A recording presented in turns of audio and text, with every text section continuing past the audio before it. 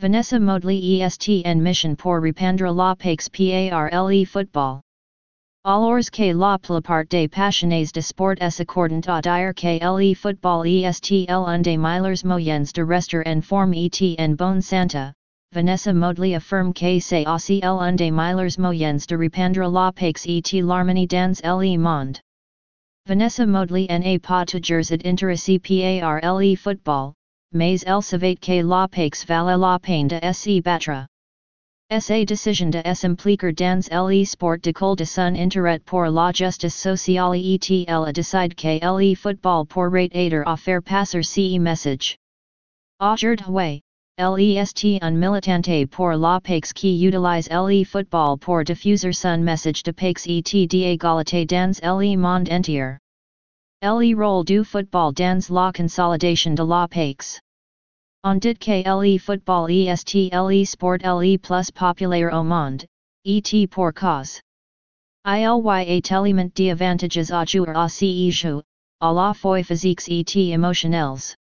Lorsque vous pensez au football, il est difficile de ne pas être immédiatement attiré par une sorte de souvenir de votre équipe préférée au lieu de la dernière fois que vous montré sur le terrain. C'est une expérience pas comme les autres. Il y a de nombreux problèmes importants dans le monde, mais pas plus que la paix et les conflits.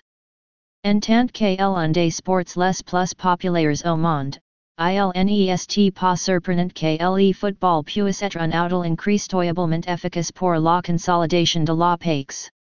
Le sport a pu rassembler des personnes de différentes communautés en Europe, en Asie, en Afrique et en Amérique latine pendant des décennies.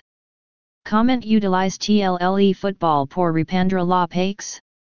Le football peut être un excellent moyen de rassembler les jeunes, et c'est ce que fait Vanessa Modely.